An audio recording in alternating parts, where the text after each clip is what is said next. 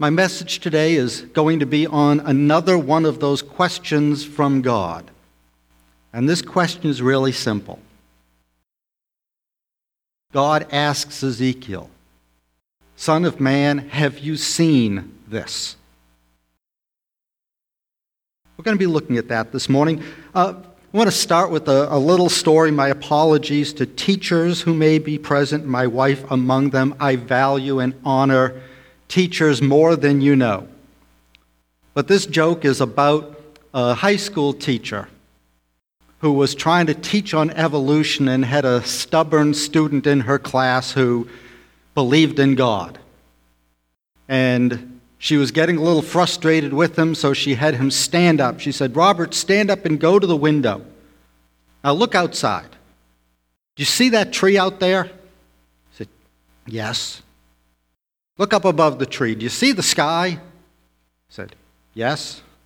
She said, "Do you see God up there in the sky?" He said, "No." He said, "Well, see, there is no God." Before he could sit down, another student in the class raised her hand and said, Can I ask Robert a couple of questions?" Teacher said, "Sure." He said, "Hey, Robert, do you see the teacher?" He said, "Yes." "Do you see her head?" He said, "Yes." "Do you see her brain?" He said, "No." "I guess it doesn't exist then." So,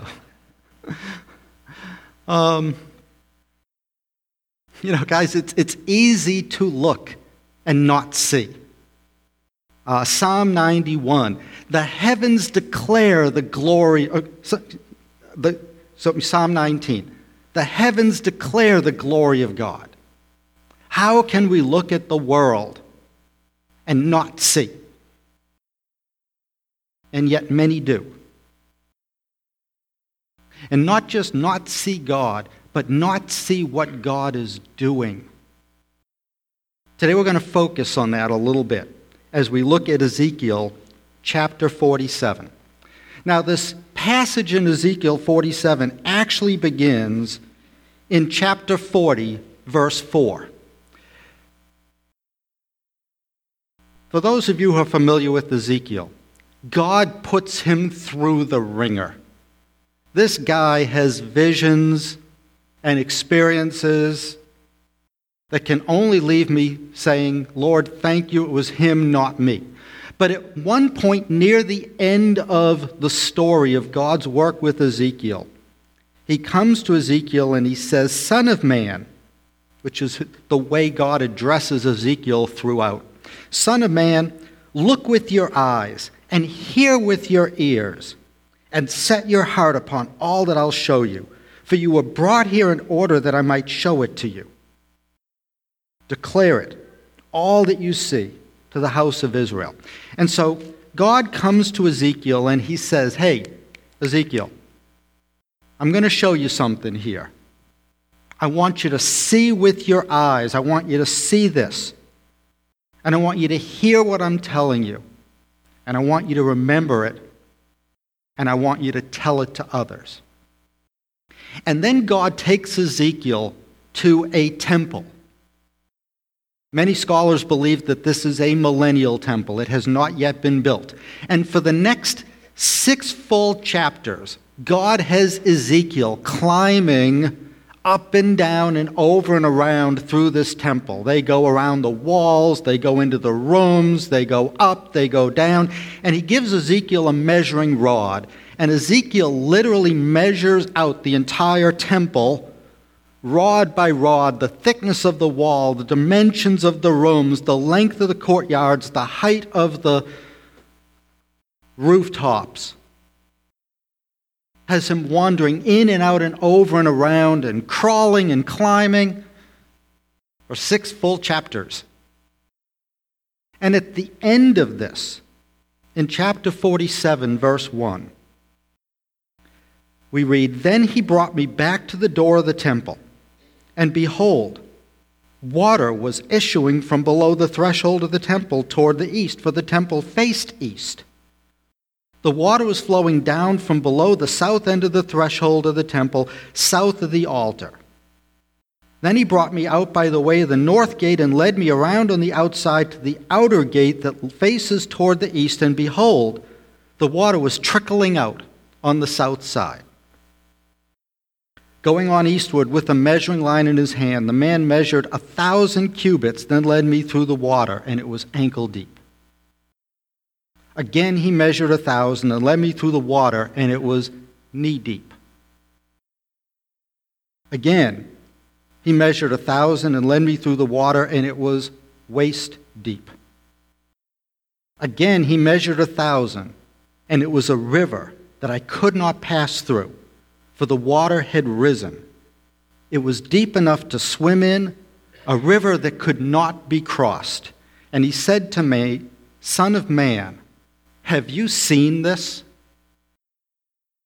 May the Lord add his blessing to the reading of his word. Let's pray. Lord God,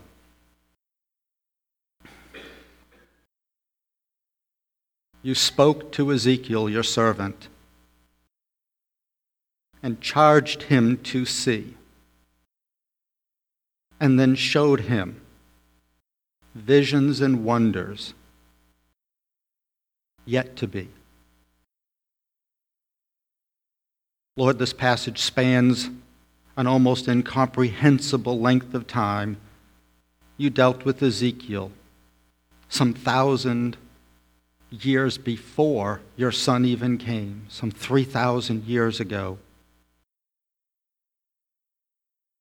And these events speak of things yet to come.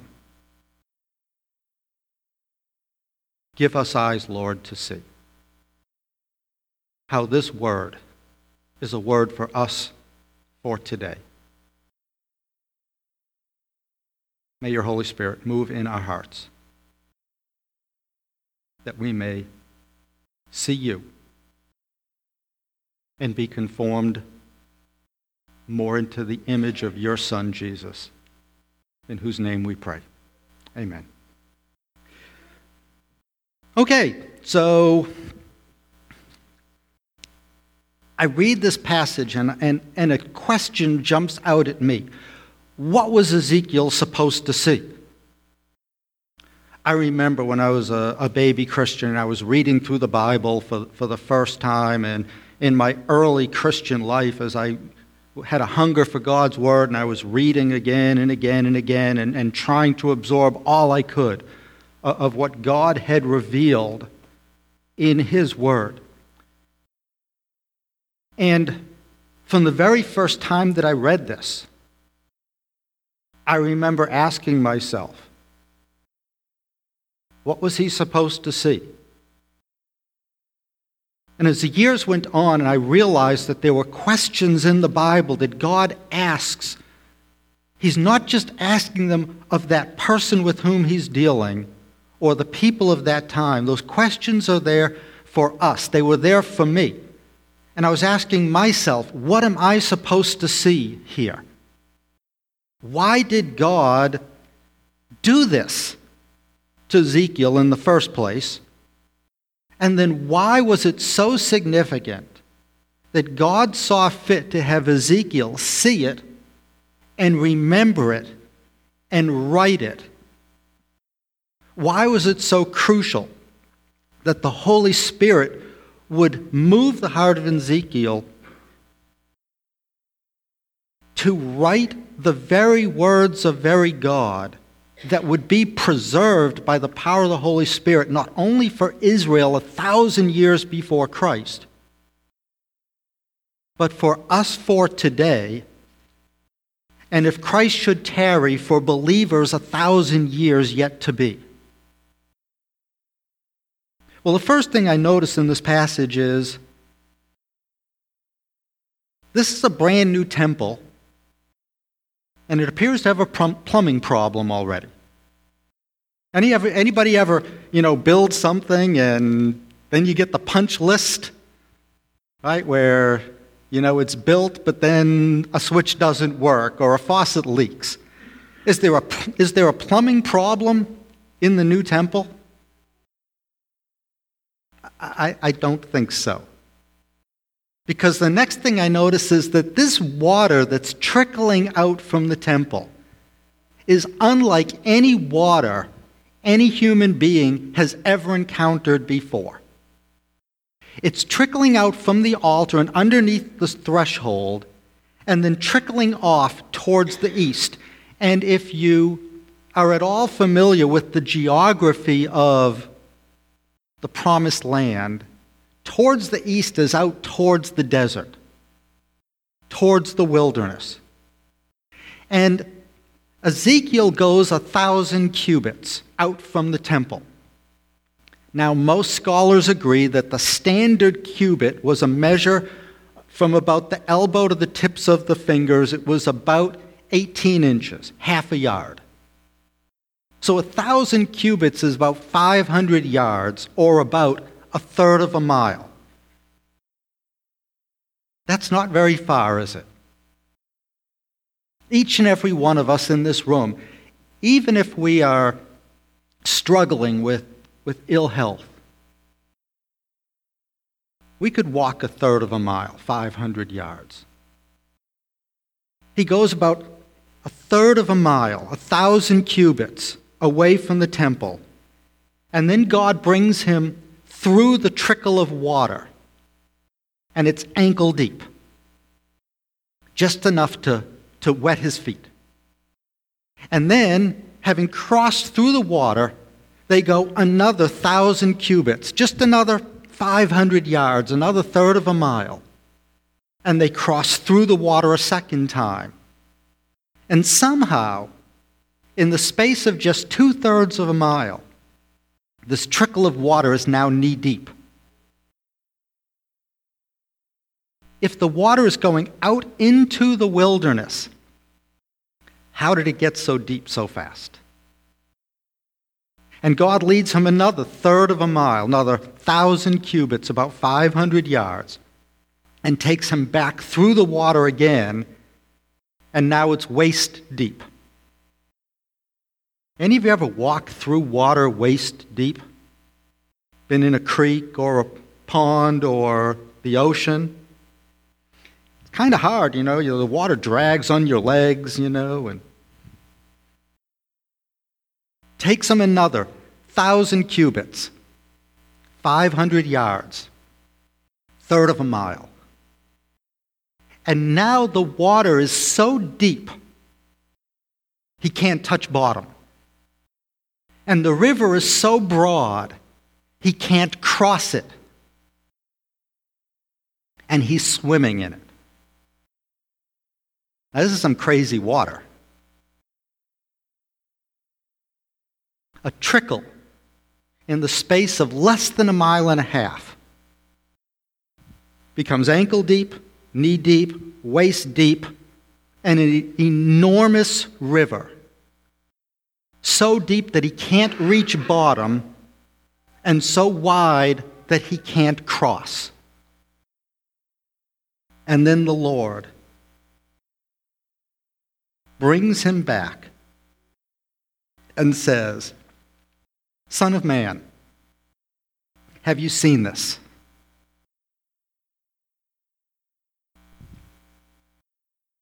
Yeah, I've seen it. I don't understand it.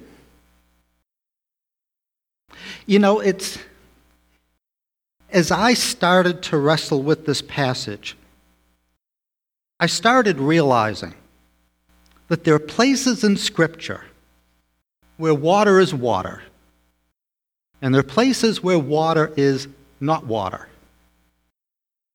And there are places where water is both water and not water. For example, there's places where water is water. When Moses and the Israelites are on the shores of the Red Sea and they have to cross through, that's water in front of them that they've got to get through.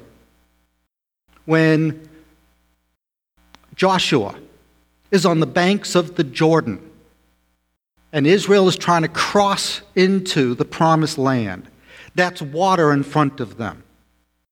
When Jesus encountered the woman at the well, and he was thirsty, there was water in that well, and it was water. There are places in Scripture where water is absolutely not water. For example, in John chapter 7, verse 38, Jesus says, "If anyone thirsts, let him come to me and drink.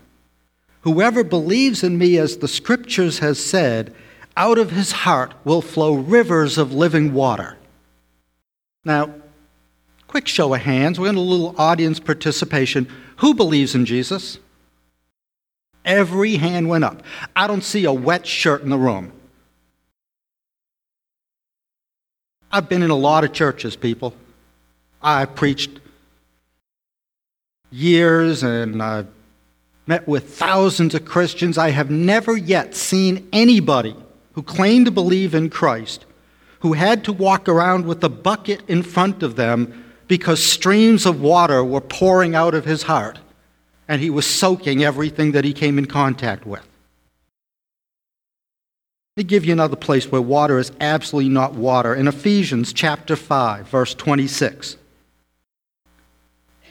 Paul writes to the church, he says, "Husbands, love your wives as Christ loved the church and gave himself up for her, that he might sanctify her, having cleansed her by the washing of water with the word, so that he might present her to himself in splendor, without spot or wrinkle or any such thing, that she might be holy and without blemish." And then he says later, this is a profound mystery, but I'm speaking of Christ and the church. So husbands are to so love their wives as Christ so loved the church, that we wash them with the water of the word in order to present them holy and blameless and without blemish. Now, obviously, Paul is not saying, husbands, you need to bathe your wives every day so they'll be holy.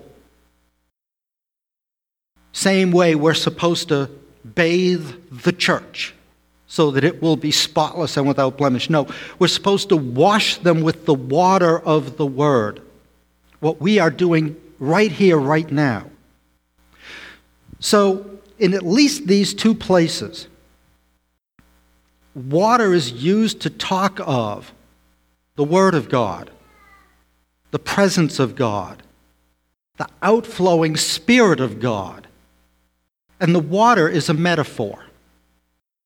There's another place in the Bible where water is both water and not water at the very same time. In Exodus chapter 17, there's a story.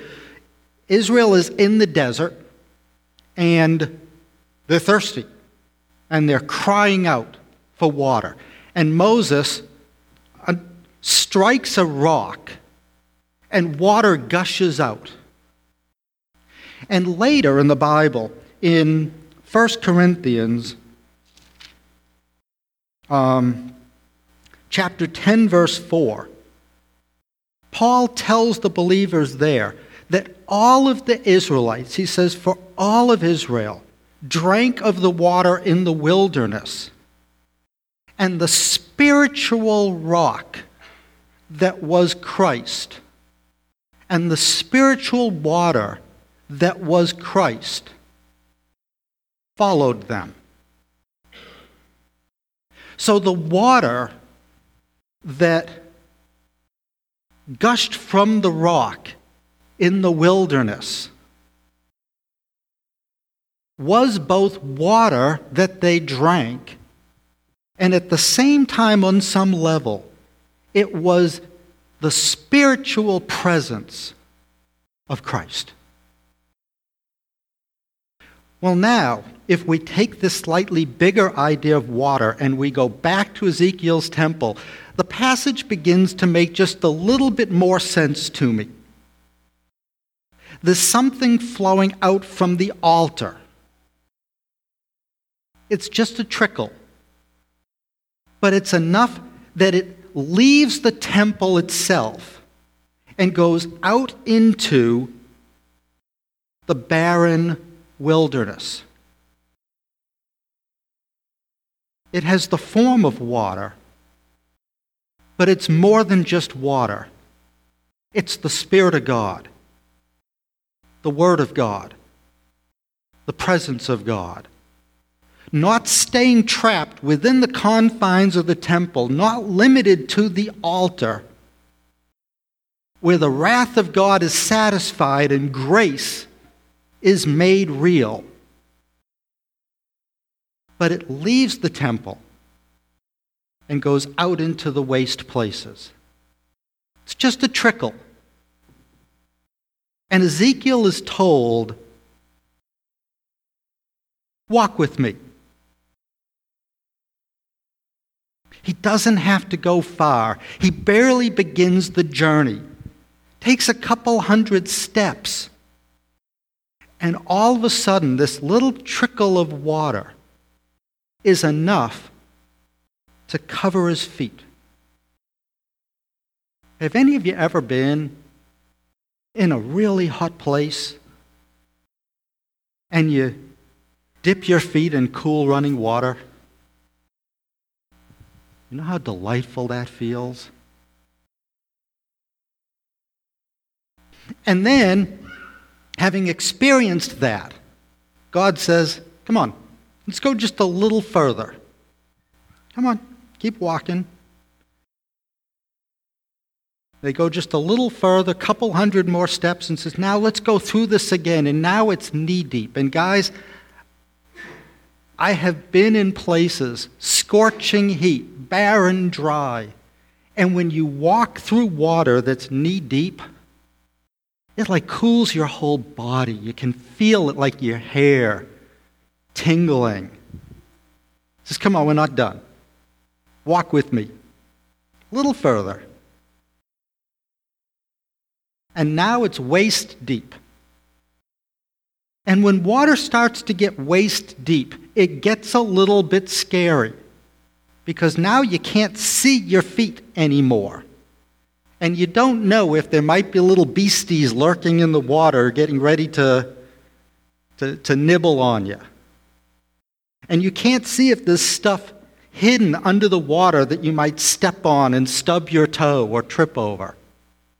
Waist-deep water is a little harder to walk through. And it challenges us just a little more. God says, I'm not done. Come on. One more time. Let's take a little stroll. We're not going far. Now, get out into this water and get to the place where you have to swim, where your feet no longer touch the ground, and you're supported by the water, and you have to trust that you're going to float and not sink. I grew up on the ocean. I grew up on an island. My folks still live there half the year, and they live in Florida on the coast half the year, and I'm an ocean child at heart. I love getting out into the ocean and getting into the waves and floating in the waves and letting them lift me up and drop me down and lift me up and drop me down. And man, the water, it covers you.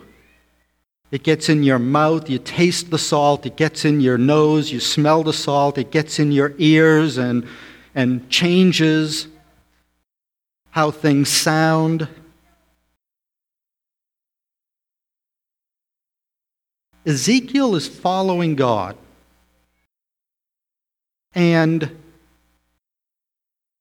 at some point, he has to immerse himself in the Word of God, in the presence of God, in the Spirit of God, and give up control of himself.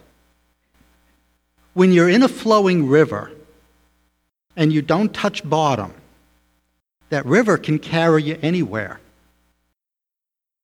And it's so broad, he can't cross it.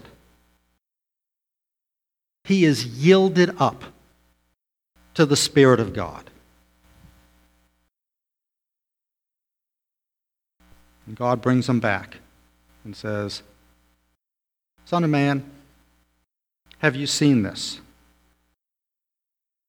and I begin to see it, and I begin to get it. There's a vital connection in Scripture between seeing what God wants us to see and trusting Him enough to obey Him and follow Him. God says, "Walk with me." And Ezekiel does. And God says, "Step into the water." And he does. And that's all God asks of him. Follow me. Now, pass through.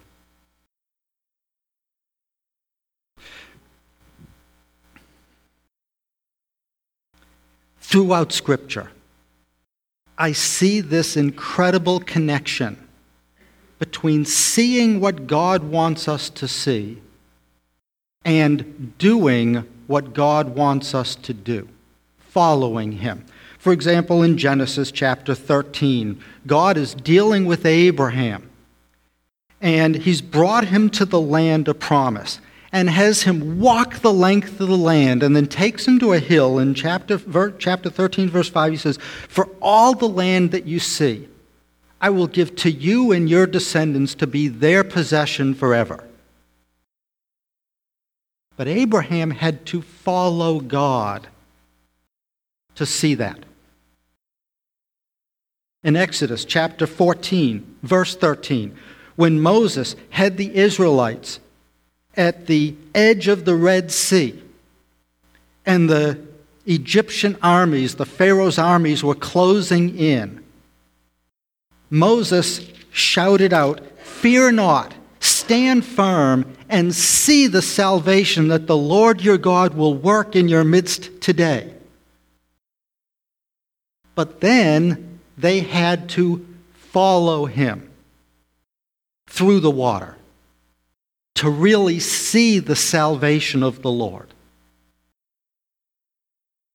In Matthew chapter 11, the disciples of John the Baptist come to Jesus. John's in prison.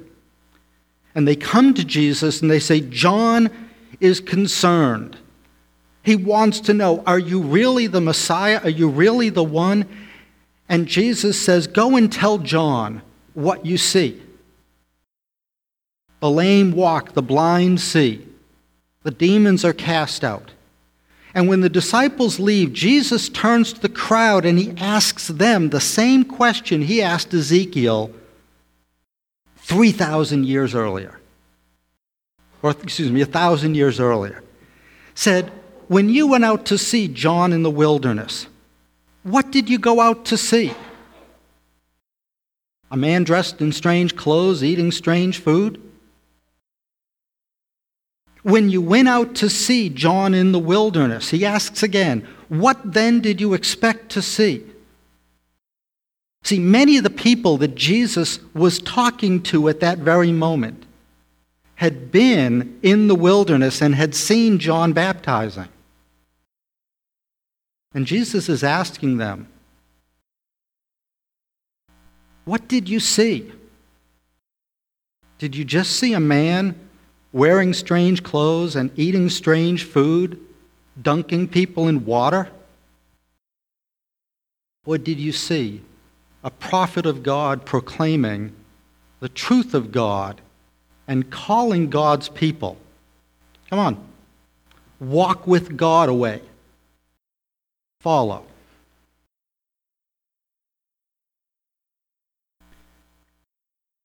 I got 4 things to say about this, and I'll wrap it up. First of all, I want to give a word of clarification, just in case any of you are concerned that I'm preaching some strange heresy that says in order to be saved, we have to follow God and do something in order to see the salvation of the Lord. Jesus says really clearly in John 20:29, when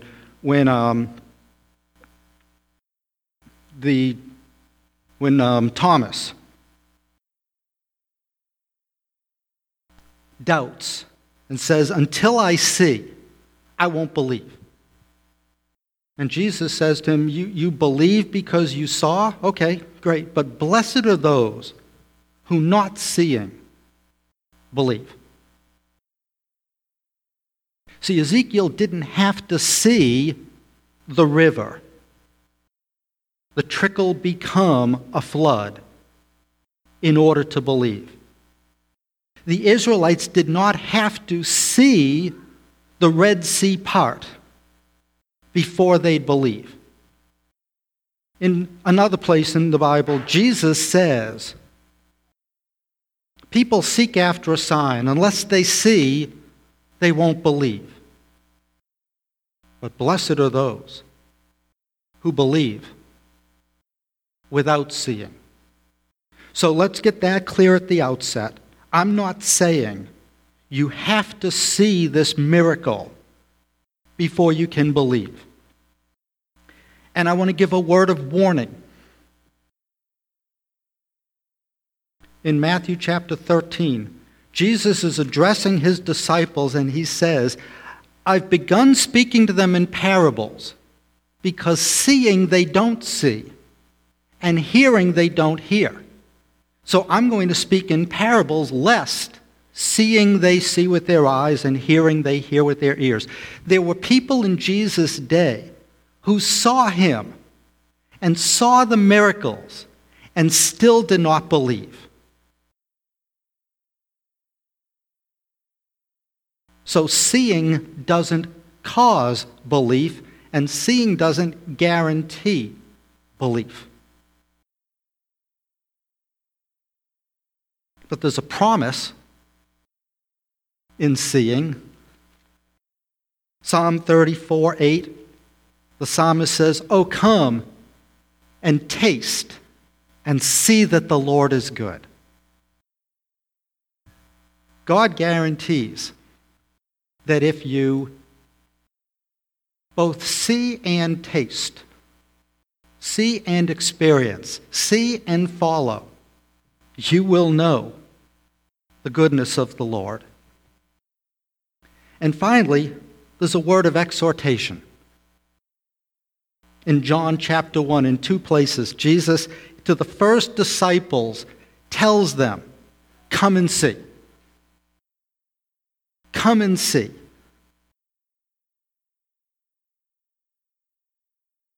But then the very next thing he says is, follow me. Here's what I think we're supposed to see out of this passage from Ezekiel. Here's what I think Ezekiel saw.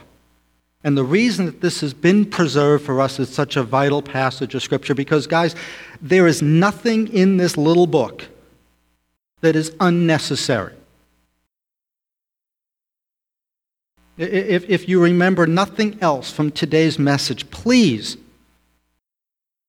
remember this.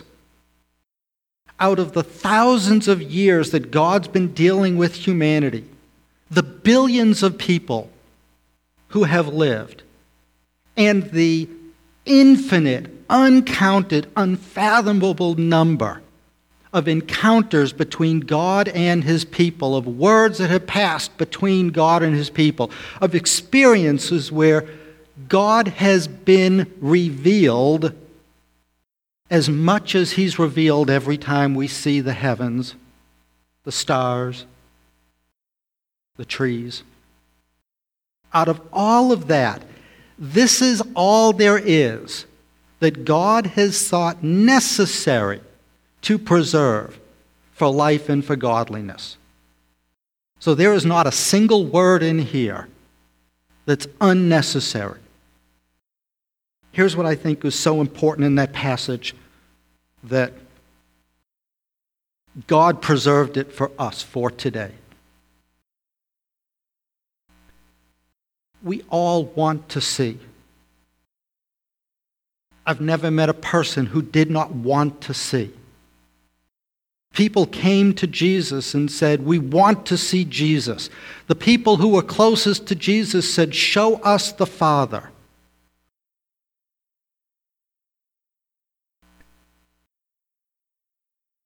Jesus reveals himself in a billion ways every second.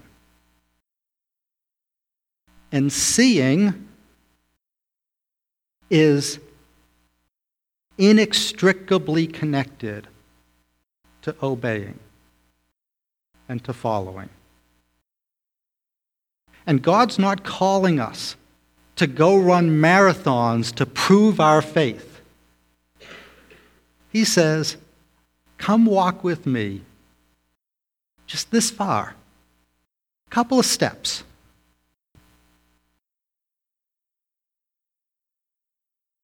Now look around. Has your experience of me deepened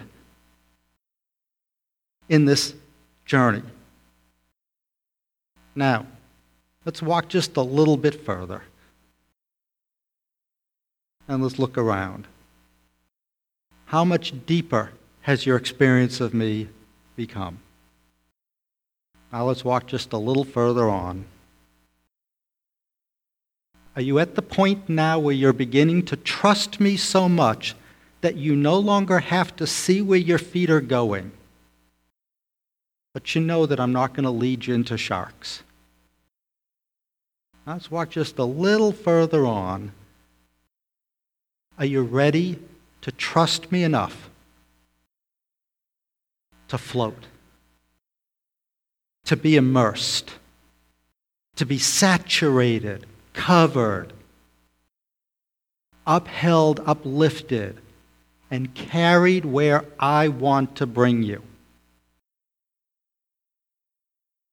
It only takes the first step to go on that journey with God. No matter where you are with God in your journey, it only takes one more step to experience Him just a little bit more, to grow just a little closer to Him. That step that you're taking may be, for some of you, your very first step. There may be someone in here right now who has never taken that step of faith and says, you know what, Lord, I need you. I trust you. I want you. There may be some of you that next step you take is your last step before you step into eternity with Him. God is saying, come on. Let's go one step further and see how much more there is. And if you read the rest of that passage, you're going to notice one final thing. After he walks through the river is when God takes him back to the shore and says, now, look at everything you didn't see before. There are trees and villages and fishermen and trade and life. The wilderness is now a thriving delta full of the riches of life. But it took a little walk with God before he was ready to see that. Have you seen this? Let's pray. Lord God, we thank you for your word, which sometimes challenges and sometimes convicts, but always encourages. Lord, each and every one of us is capable of taking one step, whether it's our first step, our 10th step, our 1,000th step, our 1,000,000th step, our last step.